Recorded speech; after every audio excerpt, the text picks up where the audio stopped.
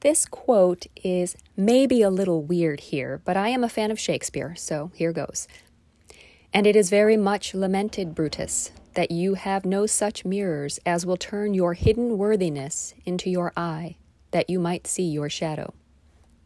That was Cassius speaking to Brutus from Act 1, Scene 2 of the play Julius Caesar by William Shakespeare.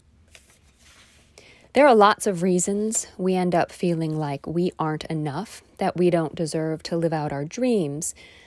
Hopefully, your dreams are more joyful than Brutus and Cassius's dream to overthrow the emperor of Rome, but perhaps like Brutus, we live in the shadows of someone we perceive to be greater than ourselves, even if that person is a celebrity we don't know at all, or not even an individual person, but a collection of images or people that you have in your mind that you think they're all better than you for some reason.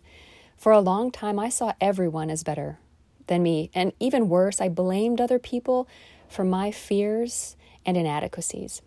But the truth is, I gave up on myself and then let other people's opinions and sometimes even their cruelty define who I was. I let them define me. I chose that life for me. Please let me be clear right here. I do not regret my life up to this point. I have a lovely family, friends, a nice place to live. I have transportation and health insurance. I am privileged to have these things, and I am grateful for them. So I can't regret what led me here. And what would be the point? I can't change the past. But in the past, I wasn't happy with myself, and it made it hard for me to be truly grateful for all that I did have. When I lived in fear of what other people thought of me, even just in my head, when I let those fears rule my actions, I could not be happy. It isn't that I now always feel smart or attractive or funny or whatever. That's absurd. I just know that feeling those things, that's not what makes me worthy. I just am worthy, and so are you.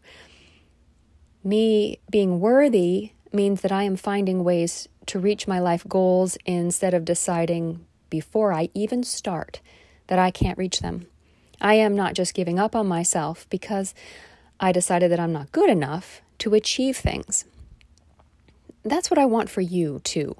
I want you to wake up most days and be grateful that you get to be you. And on the days you wake up feeling not okay with yourself, I want to give you some tools to help you manage those days and maybe even turn them around. Each week on this podcast, I will share stories, quotes, tips, tools that helped me on my journey and continue to help me every single day, because it wasn't easy for me to get from a place where I had no idea who I even was to where I feel like I know me, know what my dreams are, and I can see the path forward to achieve them. It does take work, but it is 100% worth it. I am 100% worth it. You are 100% worth it. So right now, no matter where you are, no matter what you are doing, I want you to think about just one single thing that you are grateful for. Just one thing. Here's some examples. Do you like the shirt you're wearing? Be grateful that you picked out that shirt today, and it makes you look fantastic. Did you have a nice breakfast? Be grateful that you delighted your taste buds and filled your belly. Do you hear a good joke? Did you hear a good joke today, or a story that gave you feelings, good feelings, Be grateful that your ears experienced those words. Once you have your one thing, hold it in your mind and say thank you. It doesn't matter if you're saying thank you to God, the Buddha, the universe, the earth, yourself.